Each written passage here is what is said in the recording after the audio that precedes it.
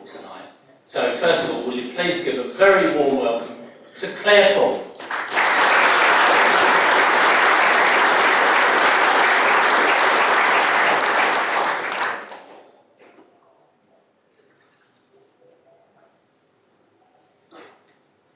It's a little known fact that the great British flying ace, Captain Albert Ball, BC, was inordinately fond of cake. Not just any cake, plum cake to be precise. And it's Albert's fondness for cake that brings me here tonight. My name, as you've heard, is Claire Ball, and I work as an education officer at the Royal Air Force Museum in London. My job is to create temporary exhibitions on First World War themes in partnership with local schools and colleges. The first of these exhibitions, which took place in 2015, was entitled Defying Gravity, and it focused on First World War aircrews, lucky charms and superstitions. As you might imagine, there were a fair number of black cats, four-leaved clovers and rabbit's feet, but also more unusual charms like knitted dolls used as amulets against German Gotha bombers, and a tiny metal baby called Thumbs Up, Touch Wood. I'm delighted to say that only last week another lucky mascot appeared on my desk. Any idea? I mean, he's obviously 100 years old, but any idea? Anyone? He's called Old Bill. And he came with a charming note from his owner, now deceased. As you can see, he's a soft sackcloth keepsake, and he was given out by the Vaudeville Theatre to troops on leave in London. It was while researching mascots and charms that I made the surprising discovery about Albert Ball's fondness for homemade cake. Albert's love of cake is also the reason that we're privileged to have Albert's relatives, Vanda and Gordon Day, with us this evening, but more of that anon. At the time of his death on the 7th of May 1917, Albert Ball was this country's leading flying ace, with 44 victories to his name. Already famous in his own lifetime, he has since been mythologized to the point that it is sometimes difficult to detect the real Albert. Tonight's talk is an attempt to present a more rounded view of the man. Now, I must tell you, I'm not an aviation historian, and this is not a blow-by-blow account of Albert's many aerial combats, nor does it dwell to any great extent on the aircraft involved. You'll find this information elsewhere. When considering Albert Ball, it's important that we remember that he was only 20 years old when he died, so he was very much a work in progress. Who knows what he would have become had he lived?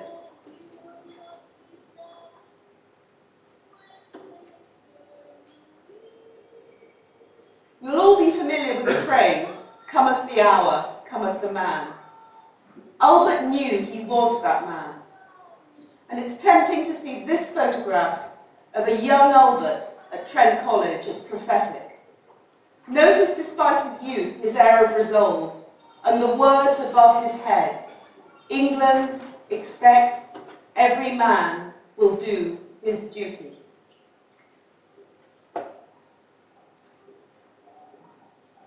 Much of what we know about Albert's state of mind at this time, his time at the front, comes from the letters he dutifully sent to his family each day.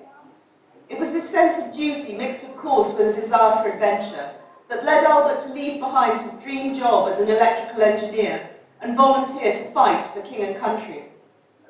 Unlike many of his fellow pilots, Allied and German, Albert didn't fly for pleasure. He flew solely to bring down enemy aircraft.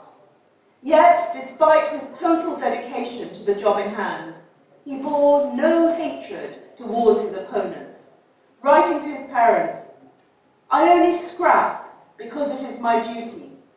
Nothing makes me feel more rotten than to see them go down. But you see, it is either them or me, so I must do my duty."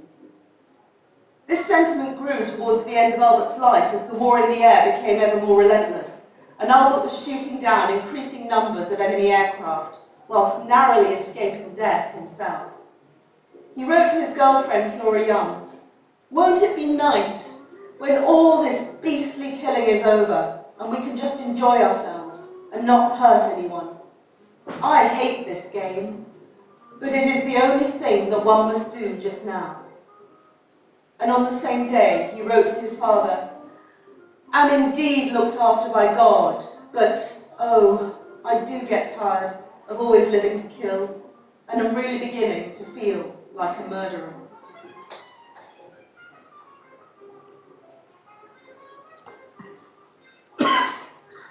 Albert was very close to his family, who he called "my people."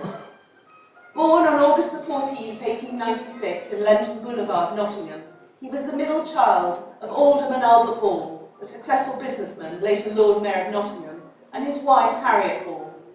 Albert had an older sister, Lois, and a younger brother, Cyril, who followed him into the Royal Flying Corps. They had a loving, happy, and carefree childhood, and were indulged by their parents.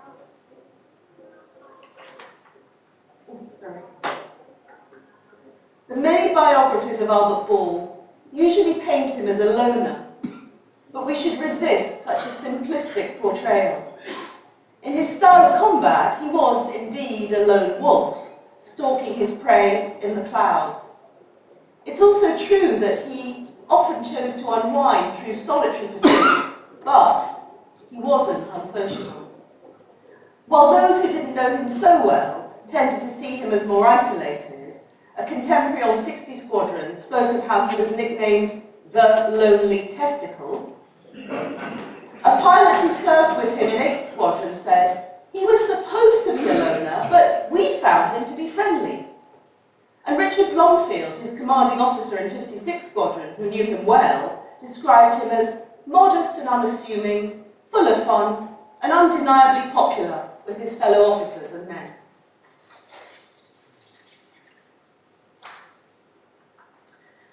Much has been made of Albert's relationship with Flora Young. They met by chance in March 1917, while Albert was a flight commander with a newly formed 56 Squadron at London Colney near St Albans. And, as the story goes, it was love at first sight. Flora was 18 at the time, and on the day they met, she was wearing a pale lemon dress, with her long hair put up in heavy rolled plaits to frame her face, under a large yellow hat. Within 5 minutes of meeting, Albert asked her if she'd like to take a flip in his aeroplane. Flora said she would.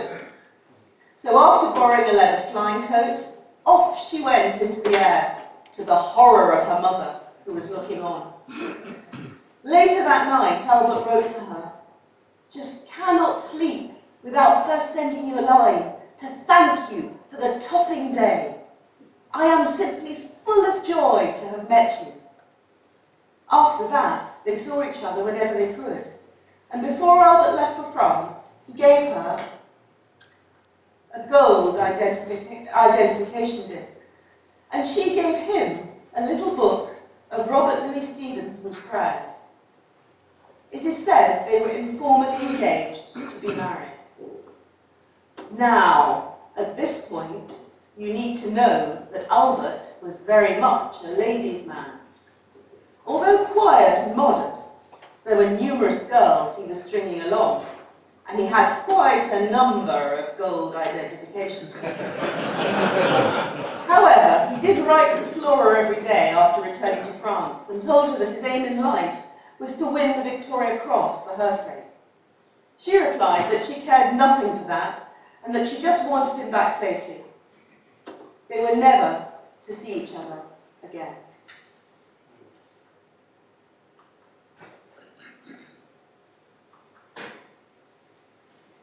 Even as a child, Albert was interested in technology.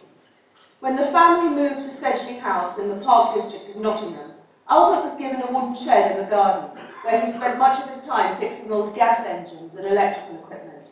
From the age of 9, he began collecting pistols and was allowed to fire them in the garden, soon becoming a crack shot. He attended a number of schools before transferring to Trent College at the age of 14. Although not particularly academic, he found a variety of practical subjects he enjoyed, technical drawing, carpentry, photography, gardening, and he also learned to play the violin. In 1912, in his final year at Trent, 16-year-old Albert was restless and keen to get on with the next phase of his life. Like his father before him, he was tremendously ambitious and already knew exactly what he wanted to do, as is clear from this letter home. I should like to be placed in a large electric engineering factory where they make all kinds of machinery from the dynamo to the power to drive it. I should like to have a chance to work my way up from the bottom and try to get to the top. I think that the place for me is where there's plenty of work and bustle, so that I can keep my mind to it and not be troubling with other things. He was 16 when he wrote that. His parents persuaded him to remain at Trent for another year, with a course of engineering specially arranged for him. Age 17, he left school to set up in business as an electrical engineer. Albert's engineering skills were to stand him in good stead as a pilot, enabling him to modify and thereby improve the capabilities of a number of the aircraft he flew at the front. On more than one occasion, he was also able to save his own skin by coaxing a failing engine to fly him safely back to base.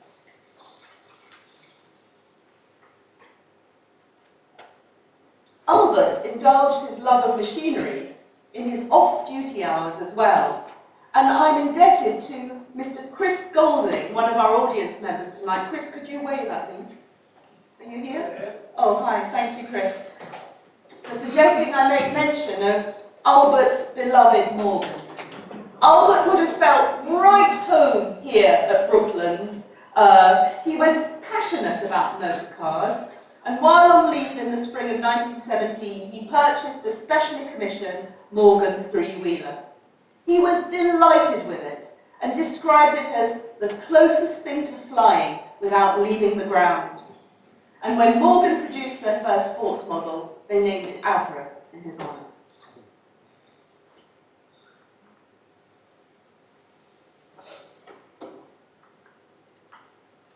Albert enlisted as a private in the Nottinghamshire and Derbyshire Regiment, the Sherwood Foresters, also colloquially known as the Robin Hood Rifles, and was soon commissioned as a lieutenant. But keen to see action and thinking that cyclist battalions might be sent out before line regiments, he transferred to the North Midlands Cyclist Corps, where he trained troops for the front, but was still no closer to getting there himself. Can anyone spot him? If I can use this pointer. There he is. Knowing that there'd been dreadful casualties at the front didn't put him off at all. And on the 24th of February 1915, he wrote to his parents, "I have just sent 5 boys to France, and I hear they will be in the firing line on Monday. It is just my luck to be unable to go."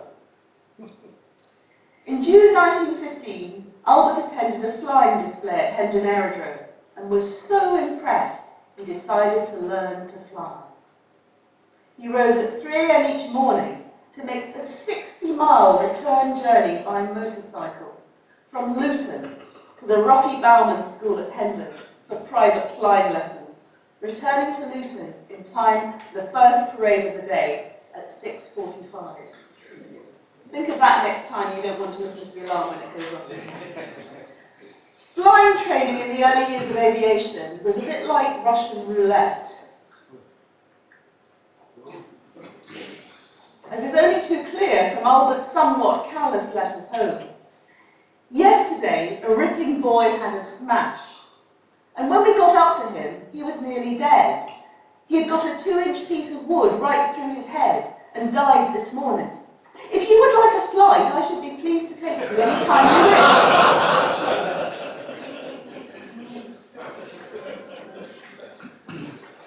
By now, Albert had decided to join the Royal Flying Corps, the precursor to the Royal Air Force, founded on the 1st of April 1918. Explaining his decision, he wrote home to his parents, "They're very short of pilots, and I may do a little good." It was at this time that he began writing home to ask for cake, saying to his mother, "I so love to have a good piece of cake to go flying with in the morning, and if made by you, it would be better still." And by way of insurance, he also wrote to his sister, "I was so pleased to get your ripping cake, but I've nearly finished it. I love to take a huge piece with me when I fly." Albert's demands for cake continued, even featuring in his final letter home. On the 15th of October 1915, he qualified as a pilot, receiving Royal Aero Club certificate 1898, and immediately requested a transfer to the Royal Flying Corps. He was sent to 9 Squadron RFC in Norfolk, where he was offered the chance to go to France within the next few weeks as an observer. But having paid good money to learn to fly, Albert decided to stay where he was until he could serve as a pilot. As this country's leading air fighter at the time of his death, one might imagine that Albert Ball was a natural aviator, but this is not the case. He got where he did through sheer hard work.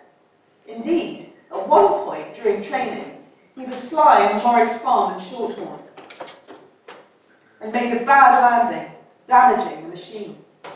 His instructor angrily told him to get out and enlist in a flying school for girls, because he would never let him fly again.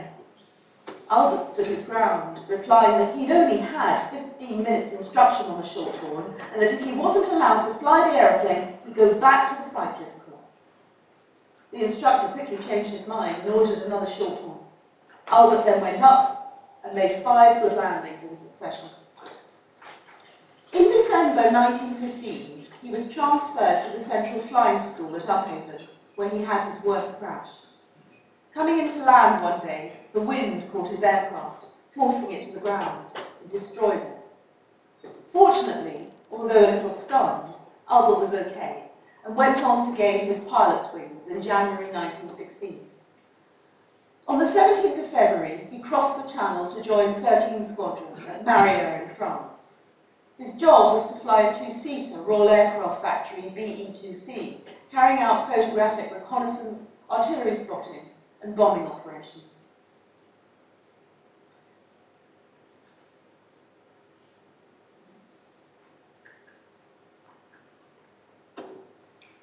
Albert's arrival in France came at a critical time for the RFC, as it coincided with the tail end of the so-called Fokker scourge.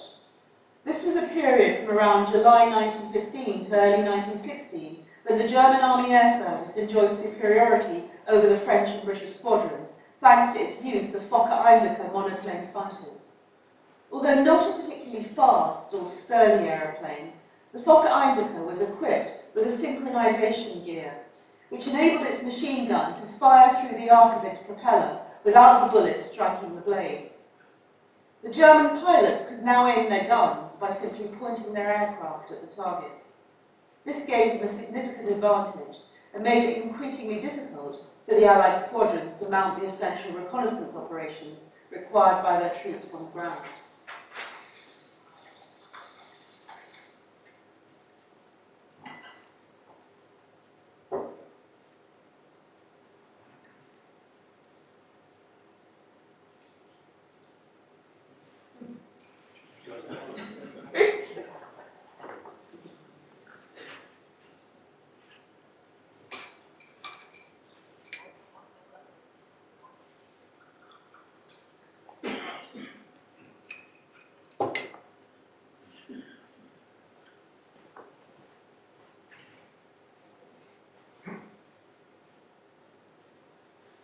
The 2-seater BE-2C that Albert was flying on his arrival in France was slow and stable. In his first few months at the front, he survived being shot down by anti-aircraft fire and had his first taste of air combat. He enjoyed being kept busy, giving his all to everything he did, but the work took a toll on his nerves. Recognizing this, he wrote to his father, "I like this job, but nerves do not last long and you soon want to rest." He also tried to discourage his younger brother Cyril from following him into the RFC. Albert spent 11 weeks with 13th Squadron, flying missions nearly every day. Despite the effect on his nerves, he demonstrated an aggressive spirit in the air, even though his BE-2C was completely unsuited to air fighting. He much preferred flying one of the squadron's single-seat Bristol Scouts, whose purpose was to protect the two-seaters. On the 7th of May 1916, he was posted to 11th Squadron to begin his career as a fighter pilot. He had exactly 1 more year to live. During his time with 11th Squadron, Albert flew Bristol Scouts and Nieuport 16s and 17s, claiming victories on all 3. The Nieuport 17, a French aircraft, offered great manoeuvrability and could climb very fast. It was to remain Albert's aircraft of choice, and this is his Nieuport 17, by the way. That's why I'm afraid the slide's a little blurry, but I thought you'd like to see it. He was assigned a billet in a nearby village, but unhappy with the hygiene levels, he chose to live in a tent on the aerodrome. When he found the tent damp, he built himself a wooden hut.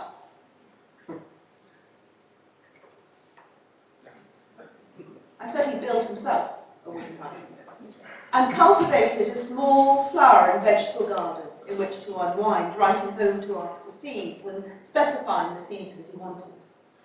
He wrote to his father about the garden, in which I hope to spend my spare time in the evenings. He added, "My work is rather a nerve pull, so I think it is best for me to forget all about it after it's over."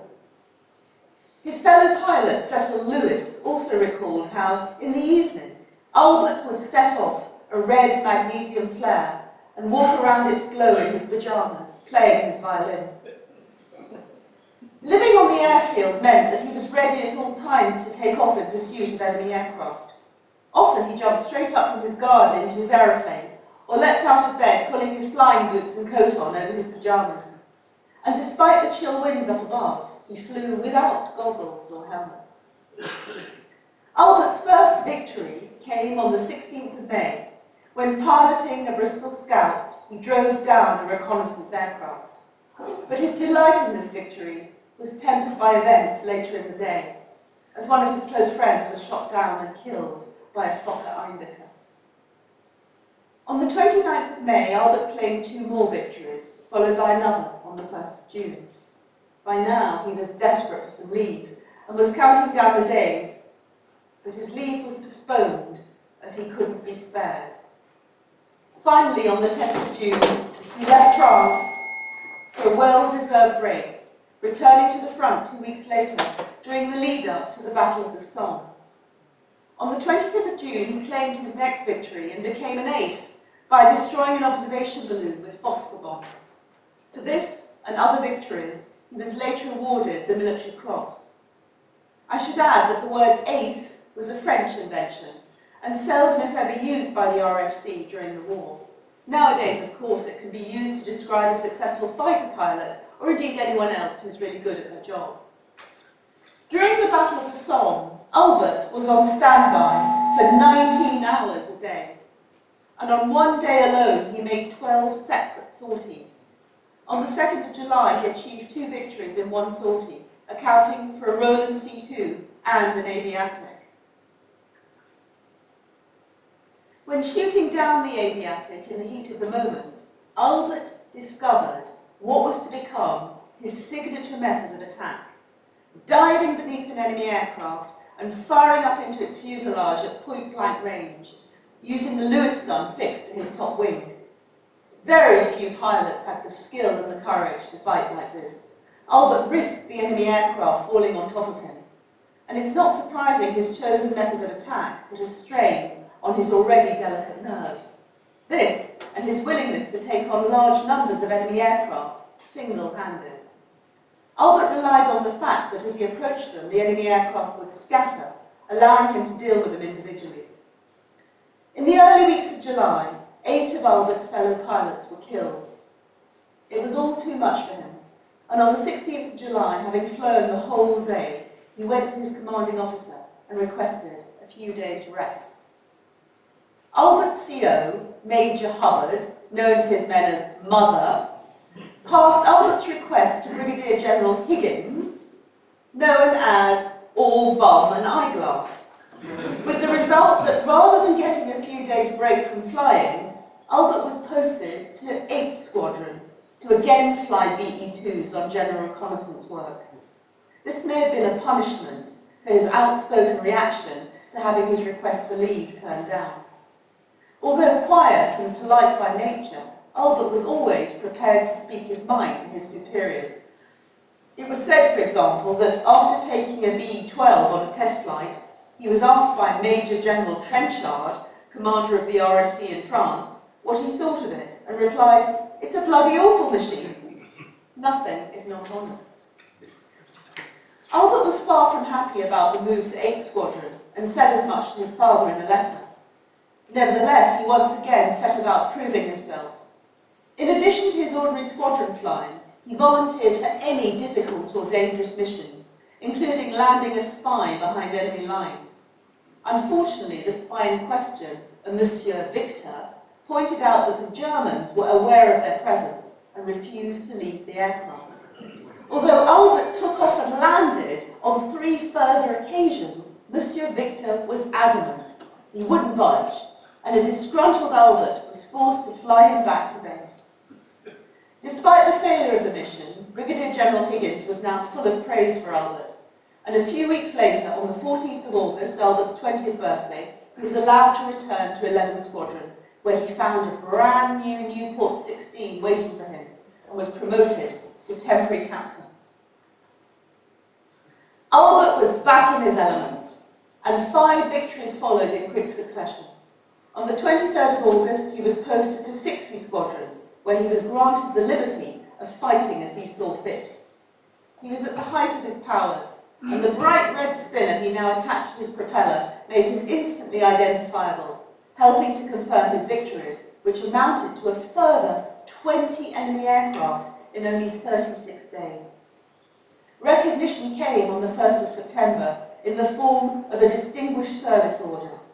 2 bars to his DSO were to follow, making him the first triple winner of this prestigious award.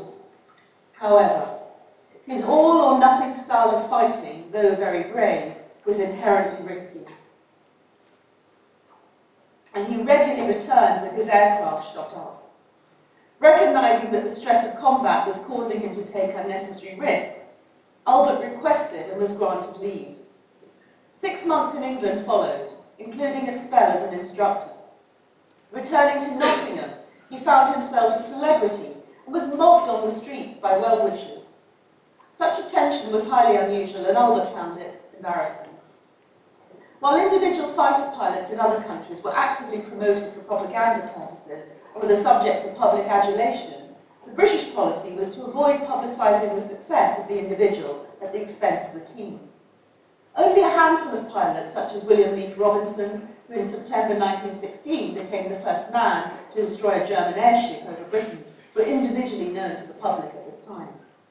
It should be remembered that the primary role of the RFC throughout the First World War was to conduct reconnaissance and artillery spotting operations for the benefit of the troops on the ground. Our fighter pilots were there to protect these reconnaissance aircraft and neutralise those of the enemy. Of course, the Germans had the same idea, and that's how fighter versus fighter combat evolved. Albert returned to France as a flight commander with 56th Squadron on the 7th of April 1917.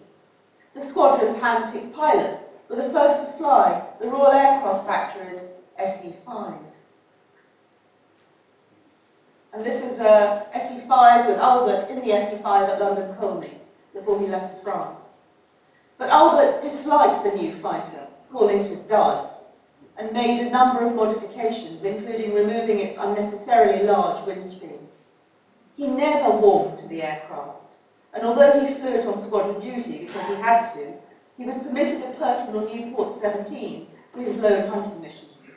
Of course, we know that when fitted with either a Hispano Suiza or Wolseley Viper 200 horsepower engine, the SE-5, redesignated SE-5A, became an excellent aircraft. It was strong and stable, and was a good gun platform, with a maximum speed of 134 miles per hour, which was very fast for its time. Just as Albert had made his debut on the Western Front at the time of the Fokker skirmish, his finale occurred during another period of German air superiority, so emphatic it came to be known as Bloody April.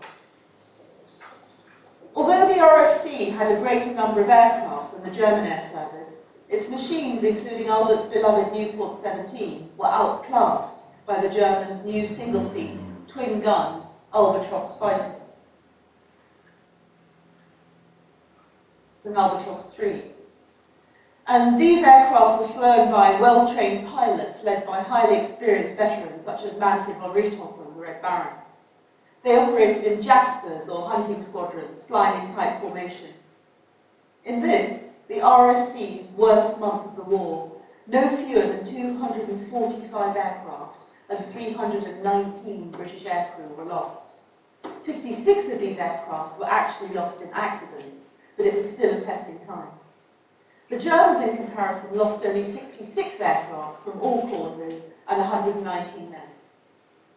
Despite the casualties, the RFC continued to fly its crucial reconnaissance, artillery spotting, and tactical bombing missions in support of the army. That Albert destroyed 5 enemy aircraft during Bloody April and accounted for a further 21 in May shows just how good he was.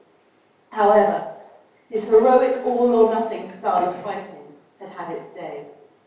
The tempo of the air war had quickened, there were many more aircraft in the sky, and the odds were simply against him. In the last few days of his life, he was taking increasing risks and was at breaking point. On the evening of the 7th of May, flying conditions were extremely bad, with thick layers of cumulus clouds from 2,000 to 10,000 feet. But orders had come through to fly the evening patrol, so Albert took off with 10 pilots from his squadron. Despite the weather conditions, the sky was busy with enemy aircraft, and Albert and his fellow SE-5 pilots were soon involved in fierce fighting, becoming separated from one another by cloud. Billy Crow, a fellow flight commander on 56 Squadron, saw Albert attacking an Albatros D3, almost certainly flown by Lothar von Richthofen, the younger brother of Manfred, the Red Baron. Billy Crow saw the 2 aircraft disappearing into a dark thundercloud. The next people to see Albert's SE-5 were 3 German officers on the ground, who saw it emerge upside down from the bottom of the cloud, with its engine stopped and its propellers stationary, leaving a trail of black smoke caused by oil leaking into the cylinders. The Germans rushed to the crash site to find Albert dead on the ground alongside the wreckage of his aeroplane. As there were no bullet wounds on Albert's body, the Germans came to the conclusion that he had died as a result of injuries sustained in the crash. Lothar von Richthofen later claimed to have shot Albert down, but his claim was for a Sopwith triplane. Furthermore, Albert's aircraft showed no signs of damage consistent with aerial combat or anti-aircraft fire. Although the cause of the crash is unclear, it's still debated today. It seems probable that Albert became disorientated in the thick cloud and that his SE-5 inverted, causing the engine to die and making a crash inevitable. Albert was buried in the German military cemetery at Annonay, where he lies to this day. The only British pilot currently to rest there.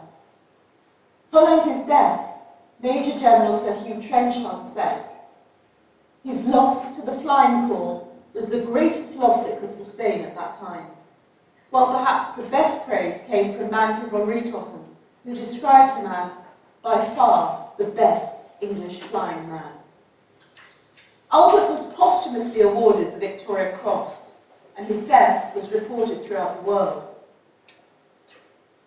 He was by then the British Empire's leading flying ace. Having arrived at a point when the country needed a hero, he managed to inspire both the men of the Royal Flying Corps and the nation as a whole. Albert was only 20 when he died, just 3 years out of school. His letters are those of a young man, the language and enthusiasms appropriate to his age. His family were always uppermost in his affections, and he missed them. Although an exceptionally brave pilot who would take on any odds, the aerial war badly affected his nerves. His touching requests for cake, baked by his mother and sister, show a need to maintain a tangible link with the comforts of home.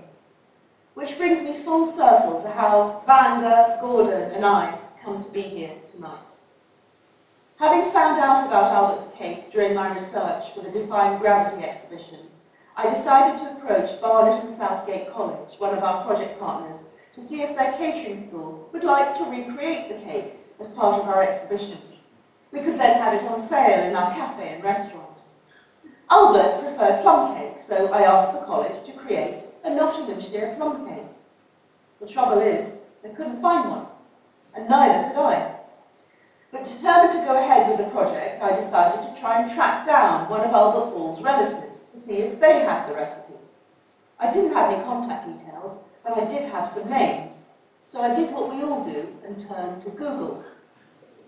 To my astonishment, I found a newspaper announcement for the forthcoming funeral of Paddy Armstrong, Vanda's mother and Albert Ball's niece. I phoned the funeral directors in question and asked them if they'd be kind enough to pass on my details to Vanda. Some days later, Vanda phoned me, and I told her about the project. She hadn't known about the cake and unfortunately didn't have a recipe. So I admitted defeat and asked the students to go ahead and make a traditional plum cake.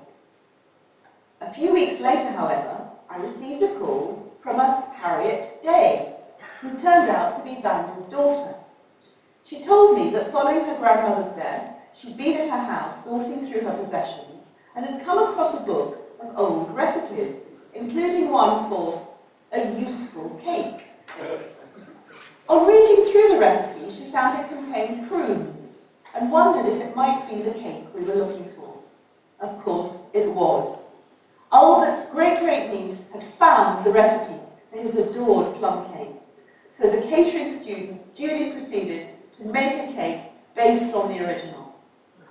Vanda and I wondered what we were going to call it, and we both independently came up with the name, Albert's Ripping Cake.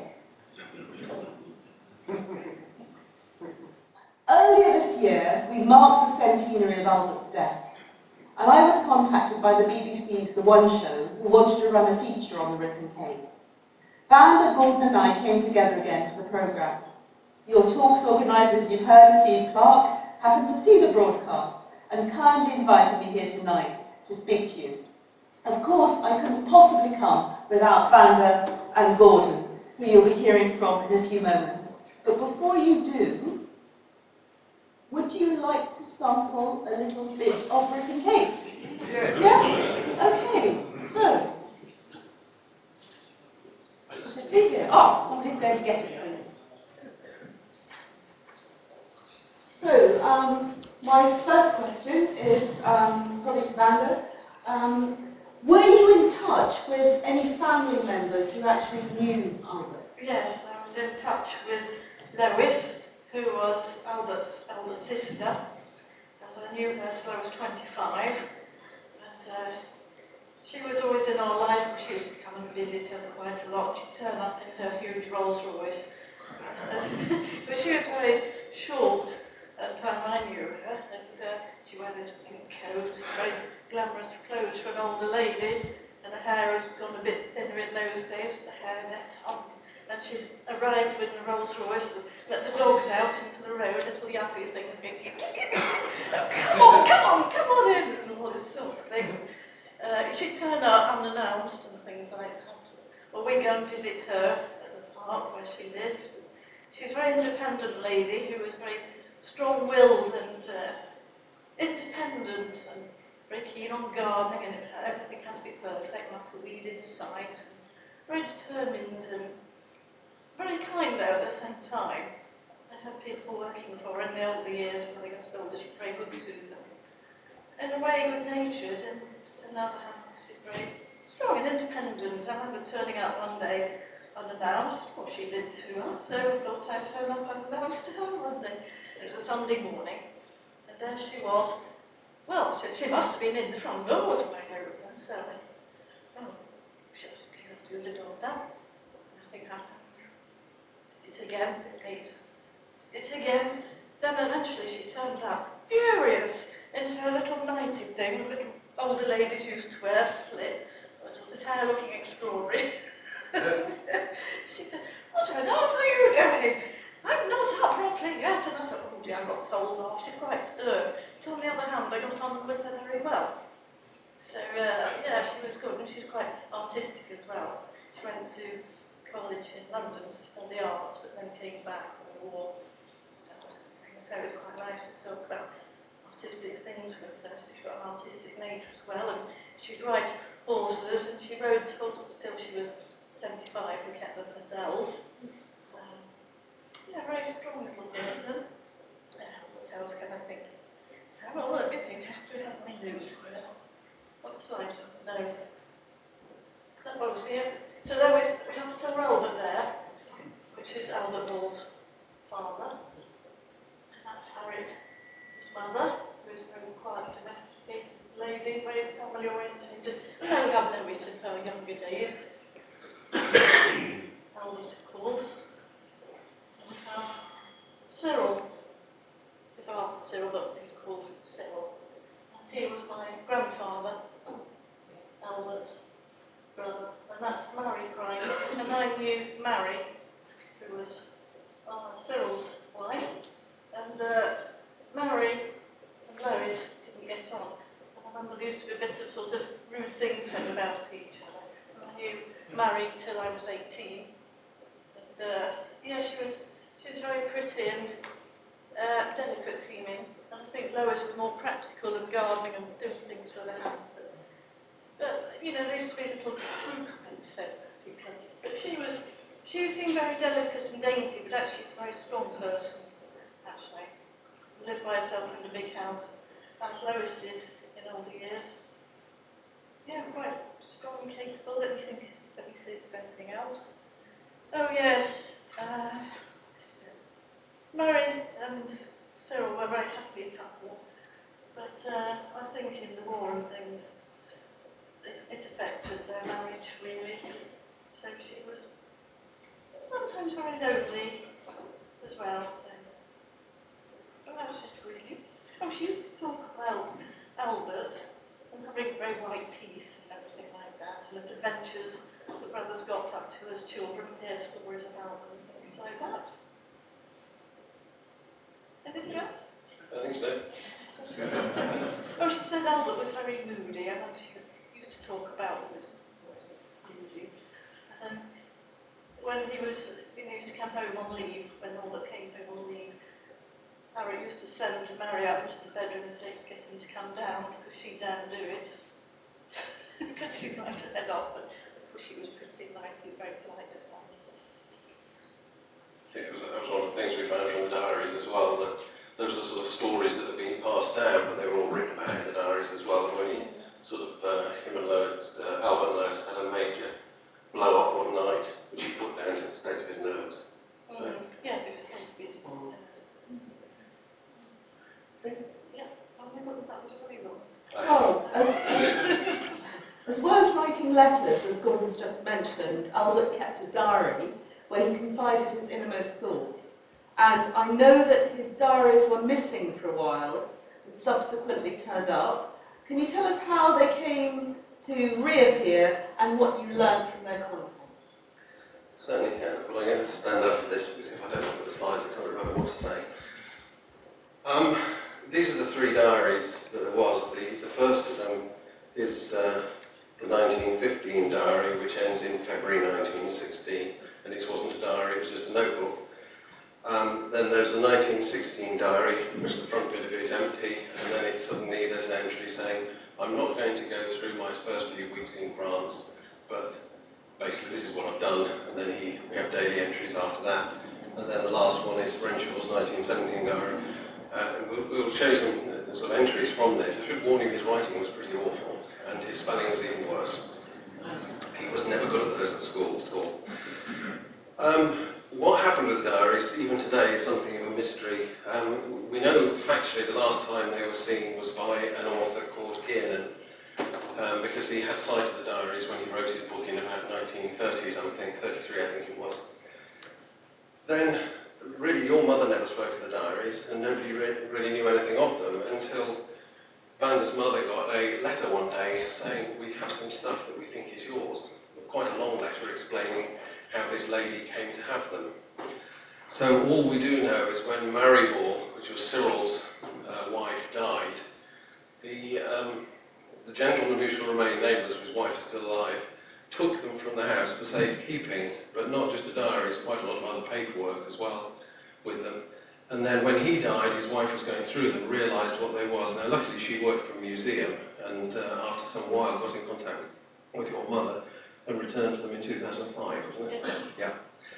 Now, Vanda's mother didn't really do anything with them, but when she died, they ended up with us, basically, along with various other things which he'd always had, like a uniform and his violin.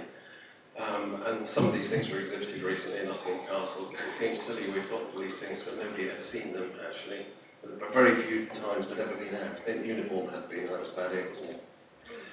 So, that's how the diaries came back, and we can just assume that they were boxed up at some point with, or Cyril boxed them up, and they just got left in his office, or they were at the factory where he worked. We don't really know, because Lois had a lot of his other artefacts, which ended up being given to the city of Nottingham, which is what Albert's father wanted done to quite a lot of the things he'd collected over the years.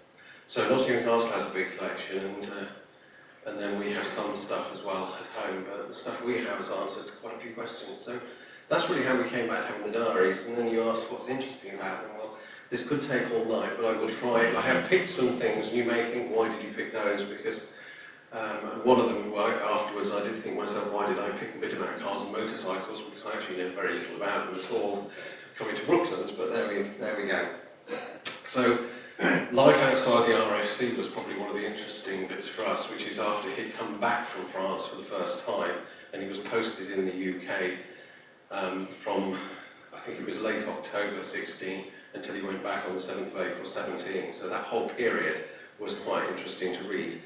Now, Andrew and I transcribed all these because there was no other copies of them, and that took us, it took a period of about 2.5 months, and some pages we did less than a page a day, because by the time you've been on Google to find out who on earth this person was and that person, and also you will see there's some rubbings out in the diaries, and we don't know who did that. We suspect it was his father rubbed these bits out, because one or two we've been managed to decipher what the rubbings out were, and he was a ladies' man, let's say.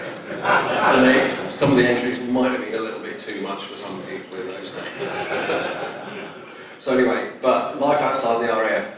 Financial info, so this was his diaries. These are the neat ones at the beginning, they're extremely neat. This is during training, this one was, and you can see that really quite quickly, but every single day there's the little reckoning, as you can see here, of how much cash he had, how much he spent, and what was left, or what he gained that day.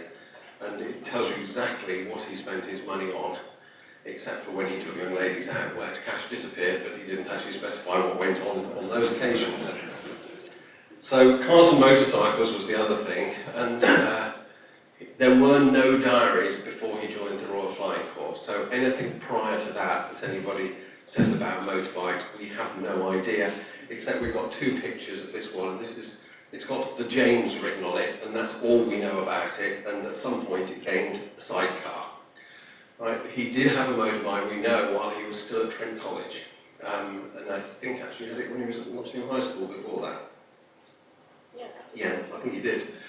Because it's not widely known, a lot of people don't talk about this, but there's always something odd about his schooling. So he started off in a junior school in Lenton, then he went to the King's School in, what is the King's School in Grantham, then he went to Nottingham High School, and you think, well, how many more schools? But then he ended up at Trent College, and he wasn't at Nottingham High School very long. And although we'd heard bits and pieces over the years, we actually had it confirmed he was expelled from there. So he wasn't a prize pupil, at the time, but Wasn't he riding his motorbike in the school? he was either riding his motorbike in the school, which is one, or there's another one where he was his sweets ended up all over the floor during a service in the chapel or something. But it's one of the things we've got on our to-do list, is to go to Nottingham High School and actually see if they actually know what did happen there. But he definitely was invited to leave, and hence he ended up at Trent College, and we think he ended up there because Harriet, who was Sir Robert Ball's wife, was a page, and they've got page Cambridge there at the same time, if you know what I mean. So I think her relatives were at Trent College, but it certainly suited him a lot better. So I've just taken some extracts, and what surprised us is how quickly he sort of had cars or bikes and then sold them again when he was in the UK. So these are the references. Some I've typed out because it's very hard to read them, but on Saturday, November 20th, he says he went from Norwich to Skegness in Austin, and then in December, Norwich to Skegness and Austin again. And we think this was not a car he owned, but Sir Albert Ball had contacts with Austin, the car company. So we think he either borrowed or rented this Austin, but we have no reason to believe he owned it. On the 12th of June 1916, he got a Campion 6 horsepower twin cylinder, and we had to make sure these were the right photos, and I can assure you, having spent a whole evening looking on Google, I found an exact picture of that, which was definitely made by Campion.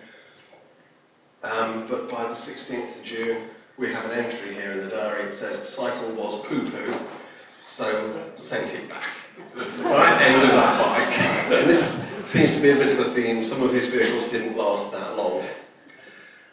And then the next entry we came across was in the Friday the 6th of October. This is after he'd come back from France for the first, after he'd been in France for the first time, and he'd scored, I think, his first 34 victories. And then he came back to France for quite a while, and in fact was never due to go back out to France. And the only entry we've got is got a car from Cripps. Now, Cripps were a garage in Nottingham, and this particular picture we think might be the car he got, which was an Oldsmobile at the time, but we don't know whether he purchased it.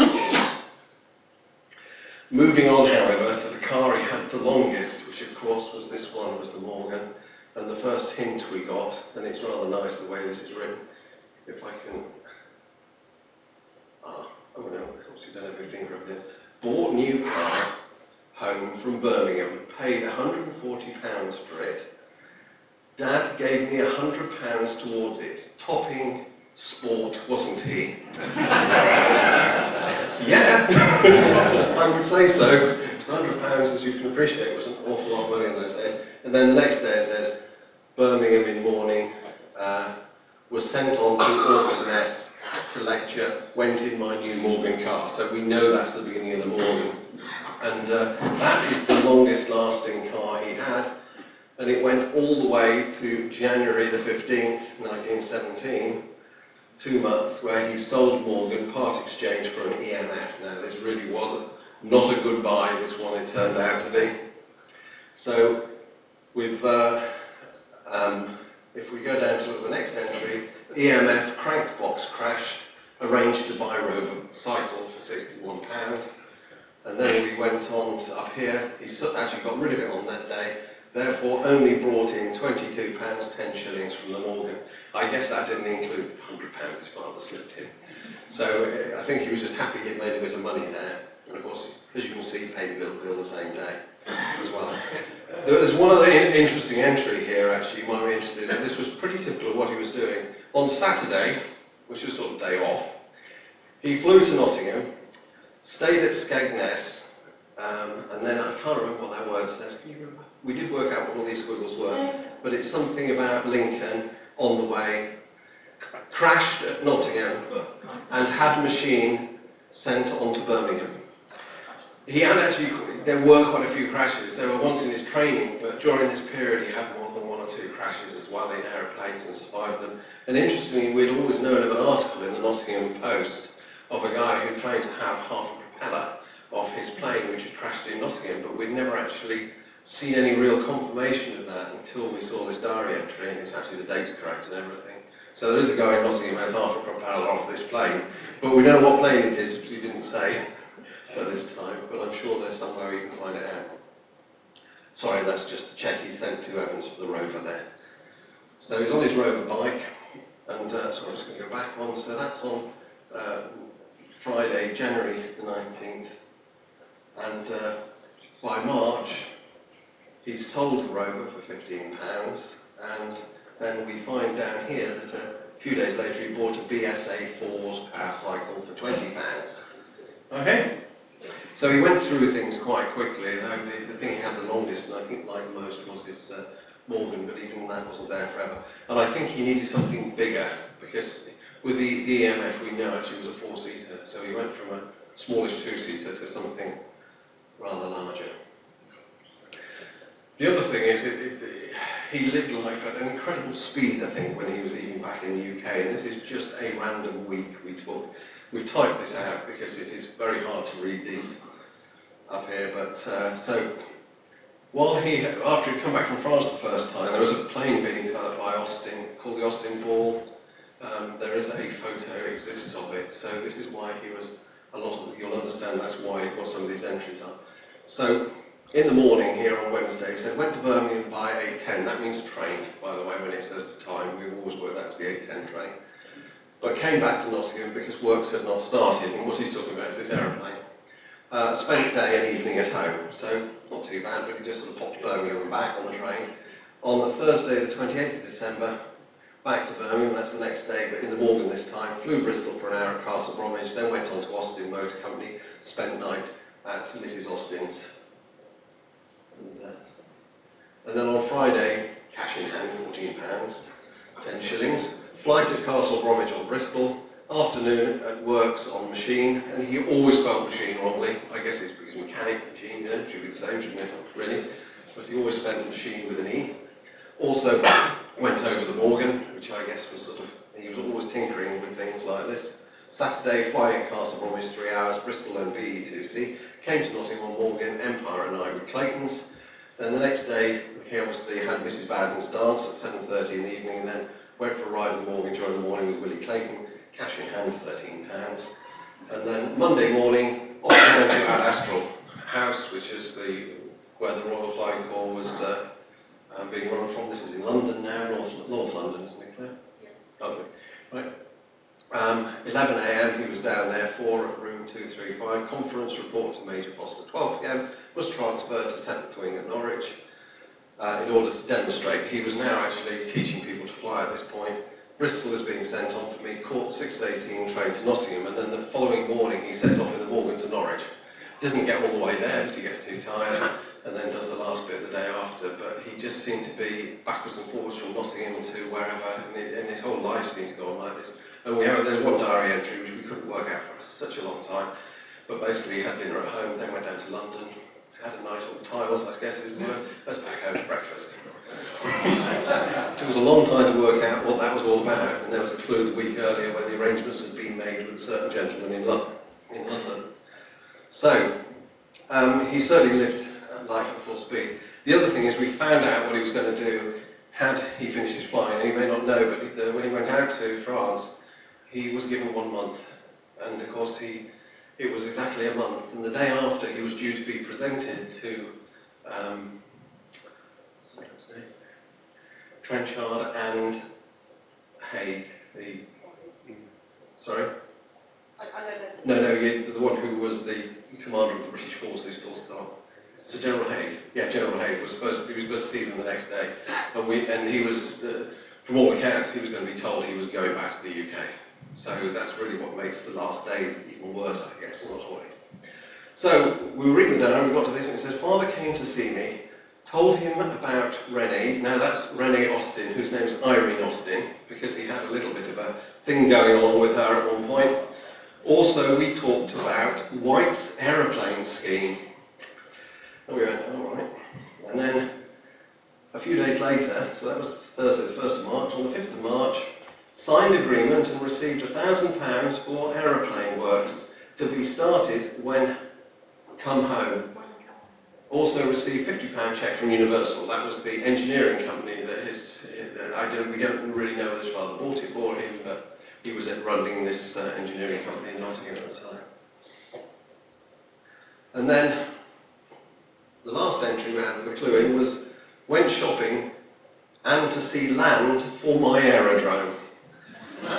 And we didn't know any more than that until we started through some of the other paperwork that came back with the diaries. And I've just got some very, very brief extracts from it, just to give you an idea of what was going to happen there. Is basically, it was the document, the agreement for the incorporation of a limited liability company under the name of Albemarle Aviation Company, and the purpose of it was for making, manufacturing, selling and dealing in aeroplanes, seaplanes and aircraft of every description and purpose and ancillaries thereto. and it was going to have a share capital of £200,000. You just wait to the next bit, because it shocked me. The said James White, who was putting all the money up for this, agrees that the company shall have the use of the capital up to £100,000. And just to give you an idea, in today's money, that's 6.5 million. That's what I thought. So we didn't know who this guy was, and we struggled for a long time, but it turns out we've got photos of him at their home wearing a bowler hat, and he had a bit of a checkered history, but he was a financier actually, who eventually went bankrupt and actually committed suicide in the, I think, 1920s, wasn't it? But we only actually discovered this all last week, because we'd had this person in photographs, we didn't know who they was, and we'd searched and searched for this name and came up with nothing, and then suddenly came up with it all, and it all made sense, the pictures agreed. And then that already made sense, and I think he'd had financial dealings with Sir Albert Ball before. And then finally, the first directors of the company will be the managing director, that was going to be Albert Ball, VC, Sir Thomas Beecham Bar, that is the conductor, Sir Thomas Beecham, I think this is his son, Henry Beecham, and the said James White, and the said Albert Ball was Albert Ball Senior. So that is what he was going to do had he come back to the UK. He was going to form an aircraft manufacturing company.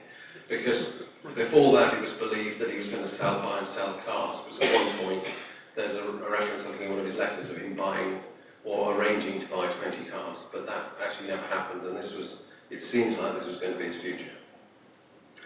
Life in the RFC, I think everybody knows how little training they got, but he actually logged every single day how many hours he spent flying, so I just thought I'd add him up and see how it came to. So at Norwich, for his training, he was there from October the 26th to December the 16th, so that's not quite 2 months, I think. So 37 days of training, I think in total it was, and he flew for 8 hours, 18 minutes, or 13.5 minutes a day.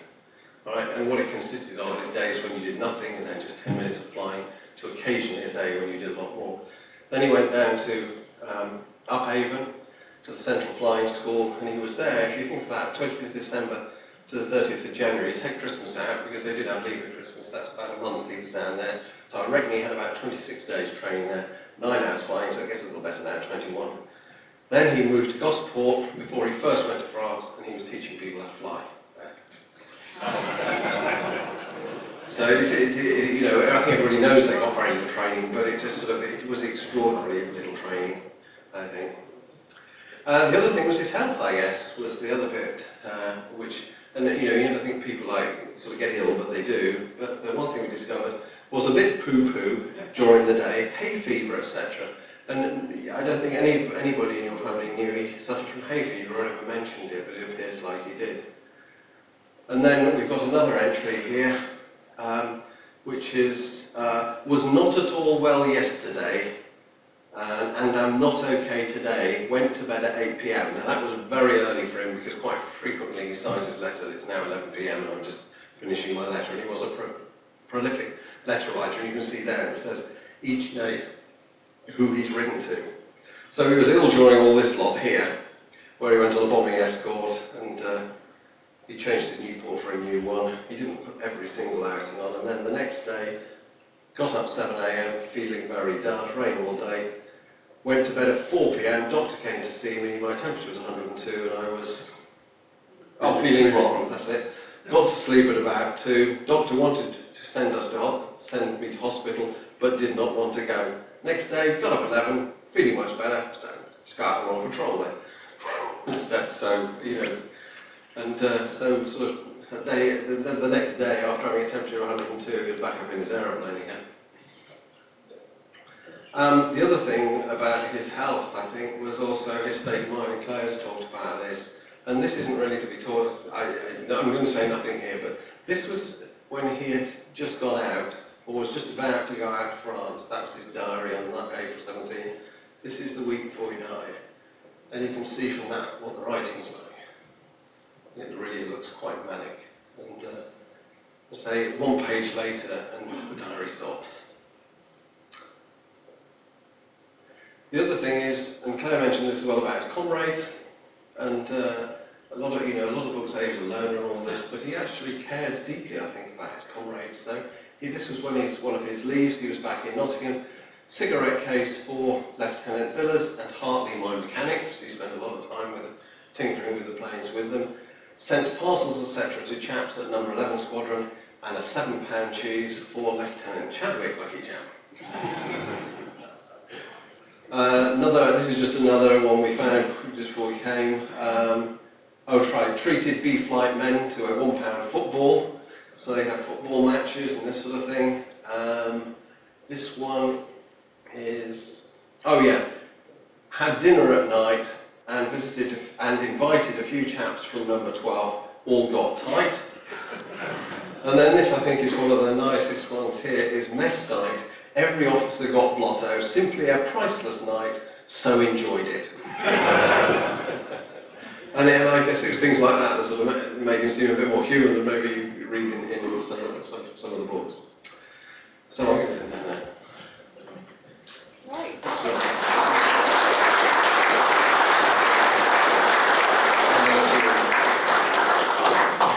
Okay, so a change of tempo.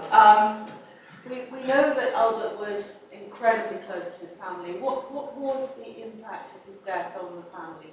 Well, on Sir Albert Ball, he put his energies and focus onto keeping Albert's memory alive, really throughout his life, all the time.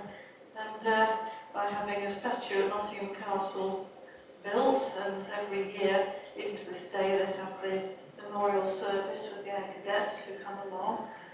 And a member of the family has always been there ever since, not just one, but several at different times, you know. And then he bought the memorial stone, where he bought the field where the press site was in France, had the memorial stone from there. And he had the marble headstone made at the grave there, and sorted all that out to be looked after for the rest of, forever.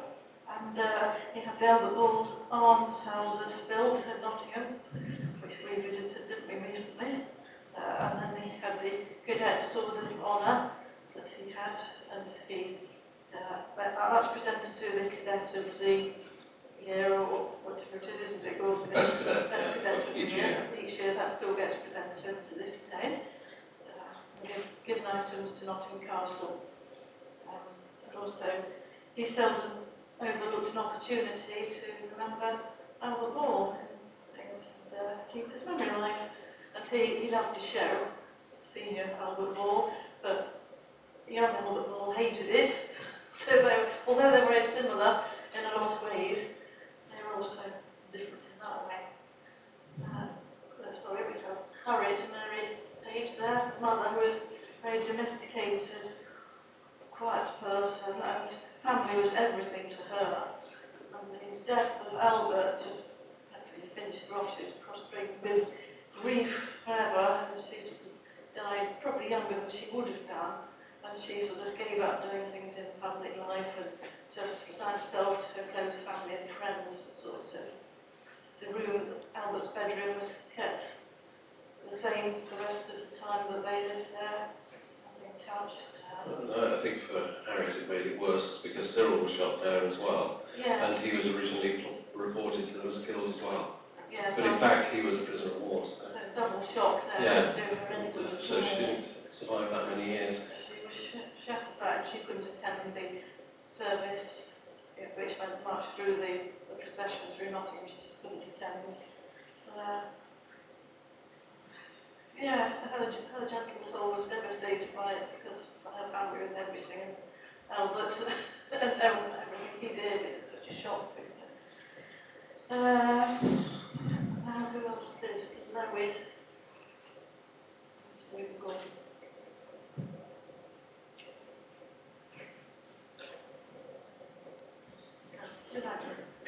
There is, well, she helped keep the memory alive of Albert too, but I think she was thought a daughter's duty to be sort of helping look after parents and things, but she did a lot over the years to help keep memory alive as well. Then move on to Cyril. Yeah, Paul Cyril, along with Lois, he used to go to the memorial services and also kept his brother's memory alive too.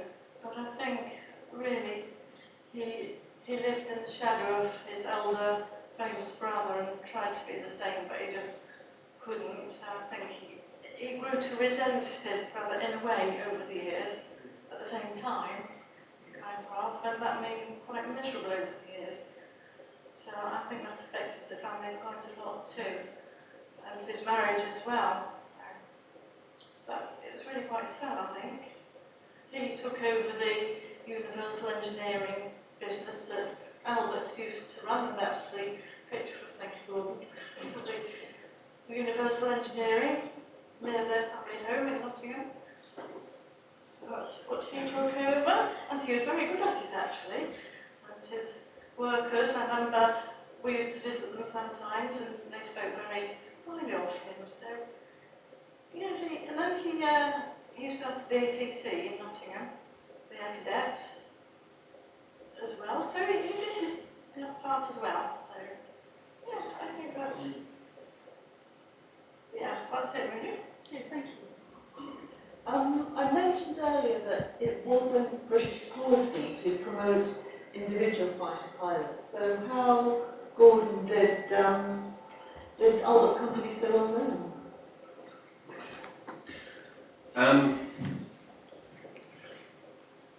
I guess the first thing was his youth and good looks, because he was 5'6", slim, dark hair, white teeth, born with all those things going for him, and ruddy cheeks. He also had this reputation, which is written about, that if there was something else flying, and he referred them to, in all his diaries as AGA, which is on aircraft, anything was worth a go at. And even in his early days, he writes of his frustrations when some of his observers, when he was on artillery duty, didn't quite share his enthusiasm.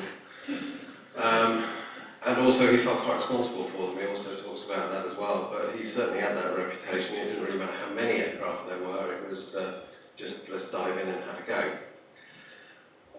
What happened initially is news of him started to leak out, because the French did report the exploits of their successful fighter pilots, but as Claire said earlier, the Royal Flying Corps didn't want to recognise anybody. But it started first of all to appear in the French newspapers, and then that leaked back to the UK papers, and they started to write about him. But I guess at the end of the day, what happened is, it was some good news at a pretty desperate time, because this was during the Battle of the Somme, when he had his first successes, and I think any good news was that they needed it. The other thing is, I think as Vanda said really, that his father was pretty good at promoting him. Once he'd done all this, when he came back, he made sure, I think everybody knew, he liked public life, but Albert, young Albert did not. So when he returned from France, his diary entry reads this is the perfect example of understatement.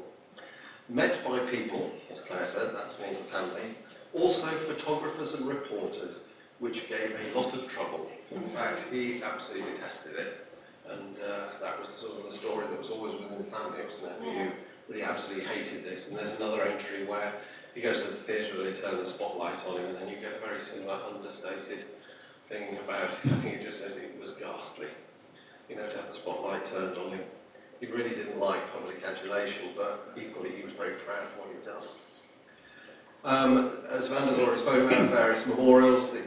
These were the Albert Memorial homes. They were built, and they're allocated to ex-service people, I think, to this day. This is what they look like now. Sorry, on that previous one, you notice the weather vane is an aeroplane. Yeah, that's it being built. Yeah, this is under construction, and this is the Lenton War Memorial. He was born in Lenton, which is just about a couple of miles out of the city centre of Nottingham. And this is the shape of an aeroplane wings, this building, and this would be the tailplane. So if you look at it on Google Earth and a bit of imagination, it all makes sense. So then there's a statue that was actually paid for by public donation. In fact, like everything, all public works, they run over when it comes to actually doing it. And the council actually had to dive in and finish that off, or provide the money to finish it off. So this is where there's a little service held every year on the 7th of May. But the other thing which really sets him apart, and Claire alluded to this, was the speed of his victories. Particularly the second time he went out, because they were going out with a new fighter, they were under strict orders not to cross the German lines with the SE-5A.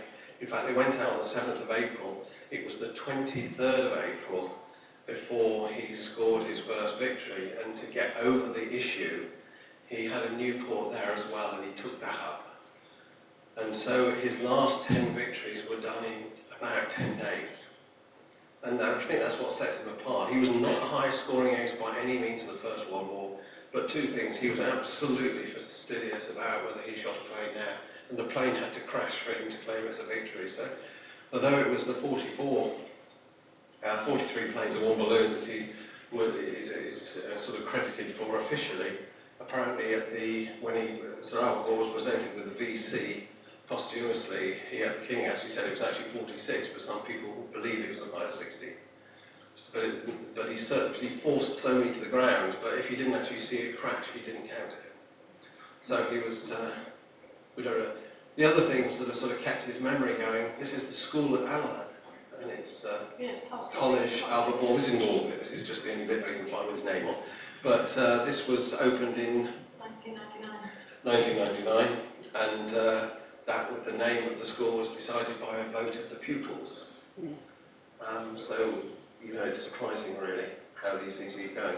And then also, there's been books written about him over the years as well. The original book was this one by Walter Briscoe and Stannard. If you've got a first edition of that, hang on to that one, we'd love one, because they're quite rare first editions of that. Then in 1921, Briscoe wrote The Boy Hero of the Air.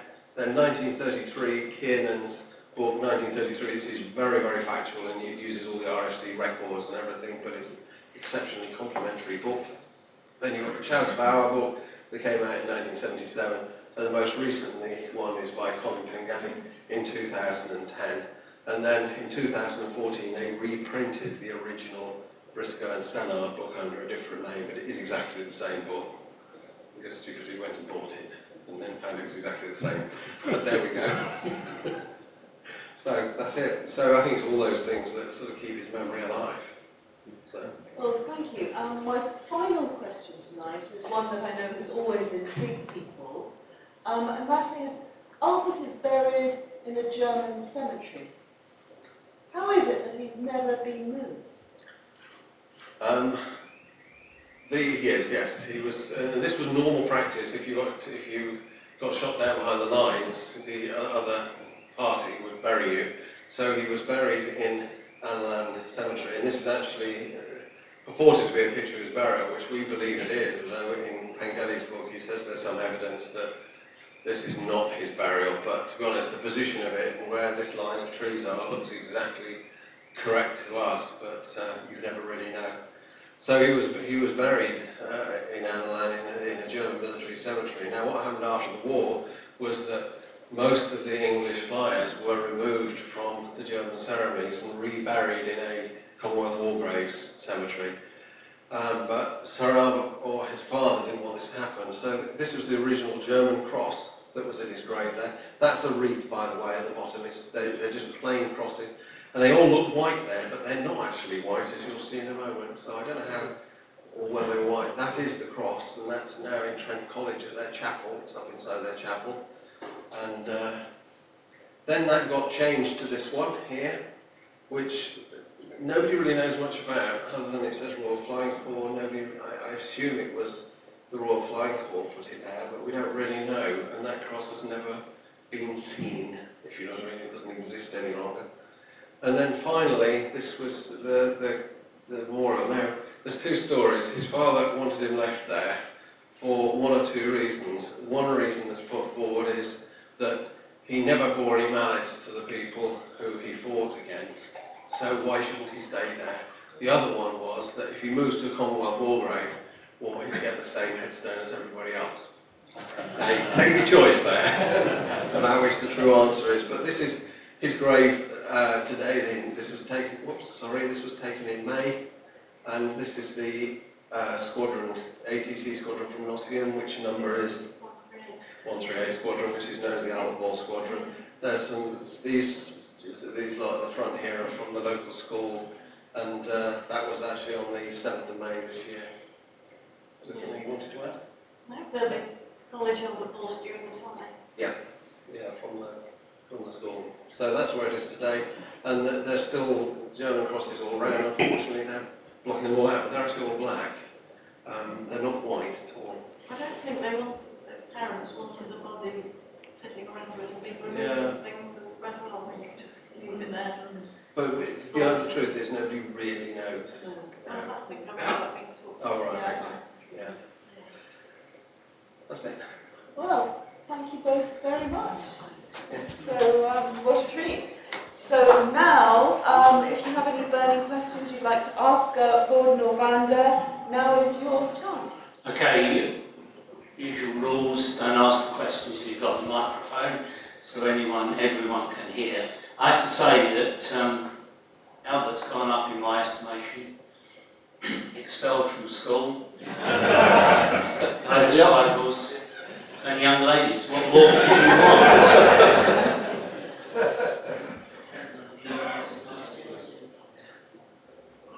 Sorry, quick sort of Surrey property fixation question. I believe Albert Senior bought the field in France where he was killed. Does that remain within the family? Yes, it does. Except it's not the whole field. It's a strip of it. The particular field in question is split into lots of strips, and there's various owners, and there's 2 strips according to the current documents. Yes, it's one strip where the stone is, and there's another strip Strip further somewhere. So upfield, that must have been part of the deal at the time.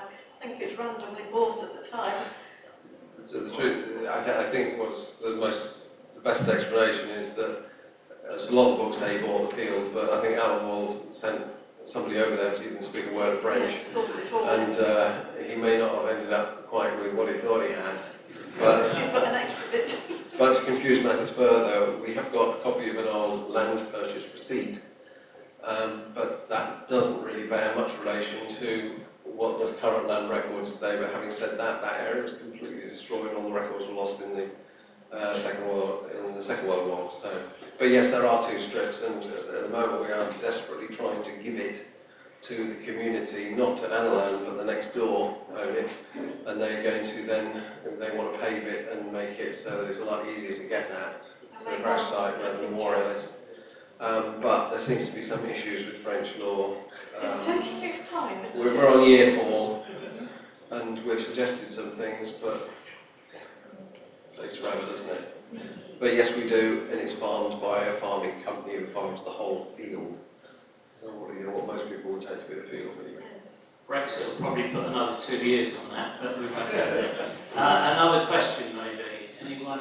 Right over the far side, isn't it always?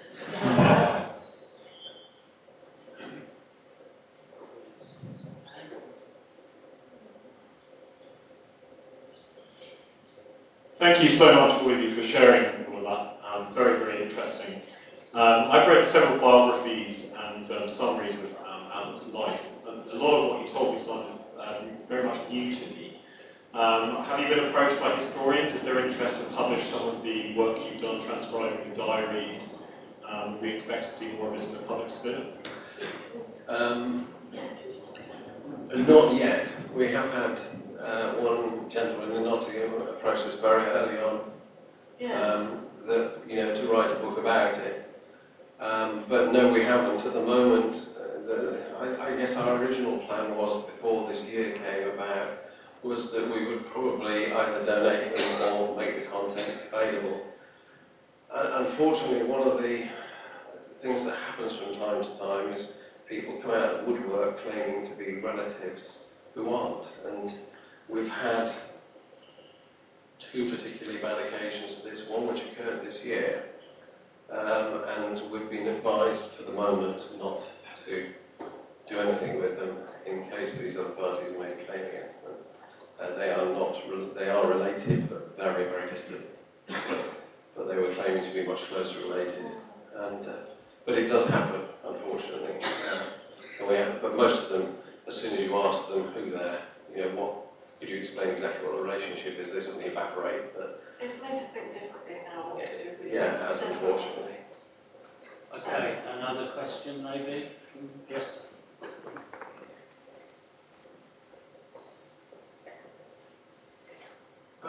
Referring to the diaries, I just wondered, looking at his writing, which sloped very much to the left, was he left-handed? Do you know, I thought that.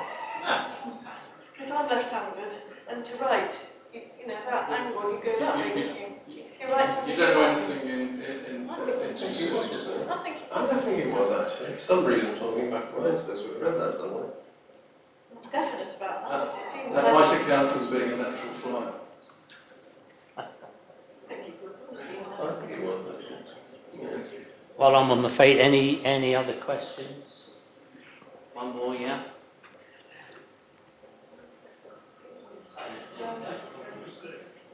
Very, very interesting.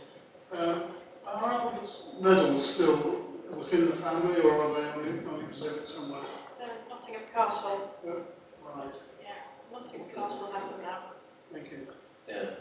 In fact, they're one of the things that they always do exhibit is his medals. He has a cabinet in the Castle Museum just with this stuff in. And they are always exhibited, aren't they? Yes. And is it Lord Ashcroft, isn't it? It's the one who collects the PCs, isn't it? Yeah, he's the set he really wants. Okay, maybe one more question. Yeah, one more. Make that the last one. Looking at the Russian Order of St. George, Albert was never near Russia. How did he find to get that medal? It was actually it was a class 4 medal. There's 4 classes of that one. They just awarded him for his exploits the same way the French, I think, did when he got his Legion of Honor as well. It wasn't.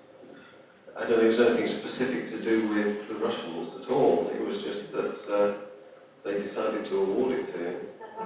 So it's the one I know the least about. Good question. I think it is, isn't it? Yeah. Okay, ladies and gentlemen, round of applause for Claire.